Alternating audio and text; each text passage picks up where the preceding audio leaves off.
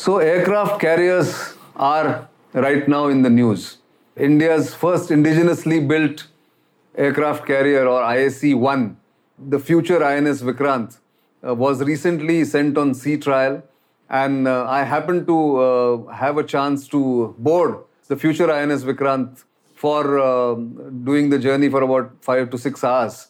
So this podcast for this week is based on what I saw on the IAC-1 and what is the history of aircraft carriers in other navies. What does it bring to the table? Why aircraft carriers are seen as the apogee of power in the sea or on the sea. And that's the discussion point in this week's News Warrior. I'm Nitin Gokhale.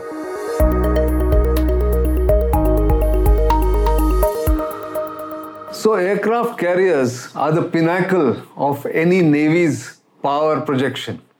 They are the apogee of sea power that any navy can possess. And that is why aircraft carriers are the crown jewel of big navies, who are actually called the blue water navies. Blue water means able to operate on the high seas, in the oceans, and long distance coverage given by these huge ships, which are at least 40,000 tons displacement when they go out in the open sea. Now, they hold a preeminent position because they can carry aircraft, helicopters, and aircraft numbers can vary from 18 to about 30. So as these aircraft carriers go out in the sea, they can project countries' power long distance. So for instance, if India's aircraft carrier goes into, let's say, Western Indian Ocean, then it can the aircraft on the deck can fly 300 to 400 nautical miles beyond where the ship is anchored or is steaming in. So that means if India wants to project power and show its strength, it can be done through an aircraft carrier. India has been lucky, the Indian Navy, and has been very forward-looking in that sense to induct aircraft carriers in its fleet very early. So the first aircraft carrier bought from the UK or the Great Britain was in 1961. An incomplete aircraft carrier called HMS Hermes was converted into what is called INS Vikrant in 1961. INS Vikrant played a big role in blockading the sea around the Chittagong port and the Bay of Bengal during the 1971 war, whose 50th anniversary we are celebrating this year. In fact, that is where the Indian Navy came into its own, because the Indian Navy also attacked the Karachi harbour and destroyed most of Pakistan's naval strength in the Karachi harbour. It's stuff that legends are made of. After that, it didn't have much of a role because there was no wars after that. But in the subsequent years, India also bought something called HMS Hercules from Britain and converted that into INS Virat, which served the Indian Navy for over 30 years. It was bought in 1987 and it was decommissioned in 2013.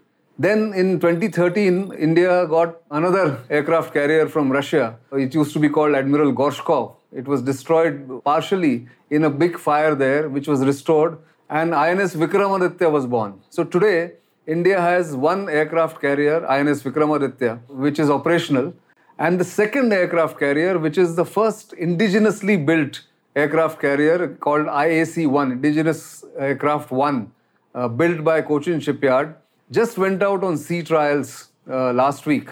And I was fortunate to be on that ship for about 5 to 6 hours and see it for myself the tremendous progress that has been made by the naval designers, the MSMEs, original equipment manufacturers, and the Cochin Shipyard in putting together this very complex ship. Aircraft carriers are not easy to either design or build because they need to cater not just for sea voyage but also for landing aircraft, taking off of the aircraft, the fighter aircraft from that deck, and also helicopters landing there, and to house over 1,500 crew at any given time. So that's what the complexity of an aircraft carrier is. Of course, the history of aircraft carrier begins in the world way back in 1910. There were seaplane carrying ships initially, and then they got converted into helicopter carrying ships. But it was in Second World War that the aircraft carriers came into their own as a major power projection and major force to reckon with. The Japanese, surprisingly, who do not have any aircraft carrier at the moment, but have several helicopter-carrying ships, fielded 6 aircraft carriers together in World War II and attacked Pearl Harbor, the most significant turning point in Second World War, when the Japanese attack on American base in Hawaii actually turned the tide and the Americans were forced to join the war. Happened because Japan that time was a very mighty sea power. As I mentioned, they brought in these 6 aircraft carriers to launch an attack from Japan onto Pearl Harbor. You can imagine the distance. So, and then of course, the UK had about 7 aircraft carriers, but they were not put together in one attack. They were operating at different places. The US subsequently fielded something like 10 or 11 aircraft carriers towards the end of the Second World War. And the aircraft carriers then now became the mainstay of the US Navy. As they say, because of the large number of aircraft carriers and the bigger size, the mighty size of aircraft carriers like USS Nimitz, which have a displacement of over 100,000 tons and carrying over 60 aircraft on its deck, the aircraft carriers became what is called a floating sea base. They could project power, they could launch aircraft even in the Gulf War I, Gulf War II, and even on the initial attacks on Afghanistan took place from aircraft carriers of the United States, stationed in the Gulf of Persia, or the Persian Gulf as it is called, and taking off from there or firing missiles from there became a norm. In fact, there is a joke that the largest air force in the world belongs to the United States Navy because they carry so many aircraft on their various nuclear-powered and conventional aircraft carriers that today America fields. There are very few nations. Russia is one, UK is another. UK's Queen Elizabeth, in fact, aircraft carrier is right now transiting through Asia, is likely to come back into Indian Ocean and also exercise with the Indian Navy on its return, on its way back to UK in October. India is another country, prominent country to have and will have 2 operational aircraft carriers when INS Vikrant, which is going to be named as ISE-1 is going to be named as INS Vikrant in 2022 when it gets commissioned. Now, the old INS Vikrant got decommissioned, as I said, in 1987, and that same name has been adopted for this ISE-1, which will be renamed or which will be named as INS Vikrant. Now, consider this. The Directorate of Naval Design, which came into being in the Indian Navy in 1970. Of course, there were predecessors to that organization in the Navy itself, which started in 1950. First designed the aircraft carrier. It sort of decided on the composition and the permutation and combination, and then gave it to Cochin Shipyard, which is not a defense PSU, but is a civil shipyard because the Southern Naval Command is located in Kochi. That helped. And then it was decided that the aircraft, the fighter aircraft taking off and landing on the ISE-1 or the future INS Vikrant would have a system called STOBAR, which is short takeoff but arrested recovery, which means the planes will take off on a ramp. There is a slight angle to the ramp. The flight deck has an angle like this, and then the aircraft take off from there. But when they come back to land, they are arrested by a wire in a hook, which is in the between the wings of the aircraft. So it's a very complex operation, even to operate the aircraft carriers. If the wire doesn't hook the aircraft has to actually continue to take off. So what happens on the aircraft carriers landing, these pilots are trained to push maximum power when they are landing, which is against all laws of physics and nature, that they are landing with maximum power because in case the wire doesn't arrest the aircraft, they can easily take off from the ramp because it's a split-second decision. If the wire doesn't get arrested or the aircraft doesn't get arrested, it has to take off. Otherwise, there will be an accident. So it's a very complex exercise that they do. So that is what was decided, that this will be a STOBAR system on the future INS Vikrant. The ship on which I was lucky to embark on, is 262 meters long and is about 18 floors, high, you can say. Below the deck, there are 14 floors. Above the deck, there are 3 floors. And one, of course, is the bridge, which is there. So 18 floors, which is something like what they call 18-story high floating building and the steel used in this building this ship is about 21,000 tons, which is equivalent to building 3 Eiffel Towers. That's the kind of steel that has been used there. The flight deck, as you can see, is the most open area, is the size of 2 football fields, conventional football fields. The 2 takeoff and landing runways are there. Of course, the arrestor wire, as I mentioned. And the endurance of this aircraft carrier, which is the pride of the Indian Navy and, of course, the nation, is about 7,500 nautical miles, which means it can cover India's total coastline of 3,500 kilometers twice over without refueling or without coming ashore. That's the kind of capacity that has been built into this aircraft carrier. The cables in the which I saw at various places, if you go into the gut of the aircraft carrier, there are so many cables and pipes and compartments that nearly 1,500 kilometers of cable has been used, or cabling has been done within the aircraft carrier. They're as complex as that.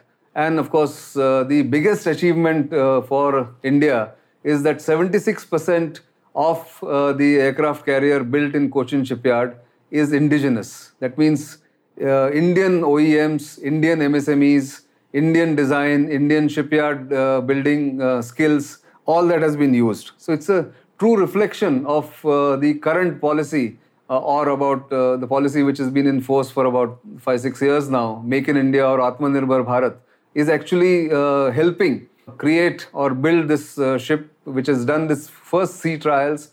It has attained maximum what is called the engine power, the speed that it wants, and the endurance. Without a hitch, it did a 5-day sea trial, has come back to Cochin Shipyard, and now all the necessary additions, alterations, tweaks will be done, and the fine tuning, as it were, of the aircraft carrier will be done in the coming months. After that, again, it will go out for sea trial with the full crew, and then, of course, it will go long distance to, again, test what happens. The biggest test will be, of course, to start fighter aircraft operation from the flight deck of the future INS Vikrant. So far, helicopters have been able to land. That operation has been done. In fact, I also was lucky to get onto an helicopter of the topmost officer of the Southern Naval Command, the CNC, and land along with our colleague Rohit Pandita on the deck of the future INS Vikrant, which shows that the helicopter operations are now being perfected or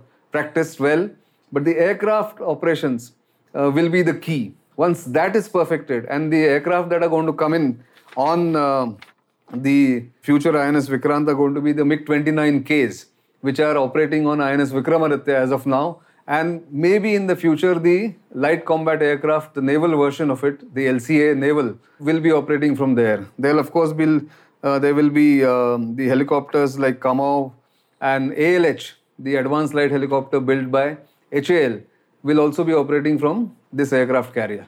So, in all, why I wanted to tell you about the aircraft carriers is the fact that the aircraft carriers are the epitome of naval power. While there is a debate also generated simultaneously whether India needs one more aircraft carrier so that when one is in refit or repairs, 2 will constantly operate on the Indian area of influence. But that is a call that the government will have to take. Also look at the context, look at the cost, and look at the utility in the future. Because there is a school of thought which says that the aircraft carrier is a very juicy target for long-range missiles and aircraft of the Air Force, adversaries' Air Force. And therefore, they should not be looked at or utilized in the future or built in the future. But that's a separate debate. We can talk about it in some other forum or in some other program. But for the moment, let's take pride in the fact that India has managed to build an aircraft carrier from scratch, and it has proved its power, its skill, rather than utility, its the ability to do what it's supposed to do in the first sea trial itself. That's the big achievement, and I think everybody in the Indian Navy, from designers to the builders and the ship's crew and the Cochin Shipyard, the MSMEs, the OEMs, engineers, everyone deserves congratulation from all of us. And that's why I thought I'll just point out that this is not something that is done very regularly. This is the first indigenously built aircraft carrier, and aircraft carriers have a charm of their own. When you see it, they are majestic, they are big, and they project strength and power. That's what India is trying to do in its area of influence and operations. But whether we'll have one more aircraft carrier or not, we will look at it in the future. For the moment, I'm going to stop here. Keep sending feedback. You know what are our social media handles. And of course, subscribe to all of them, to our YouTube channel, and keep sending feedback and comments so that we can improve and we can add to our programs and our offerings that we do on Strat News Global. Until the next time, it's goodbye.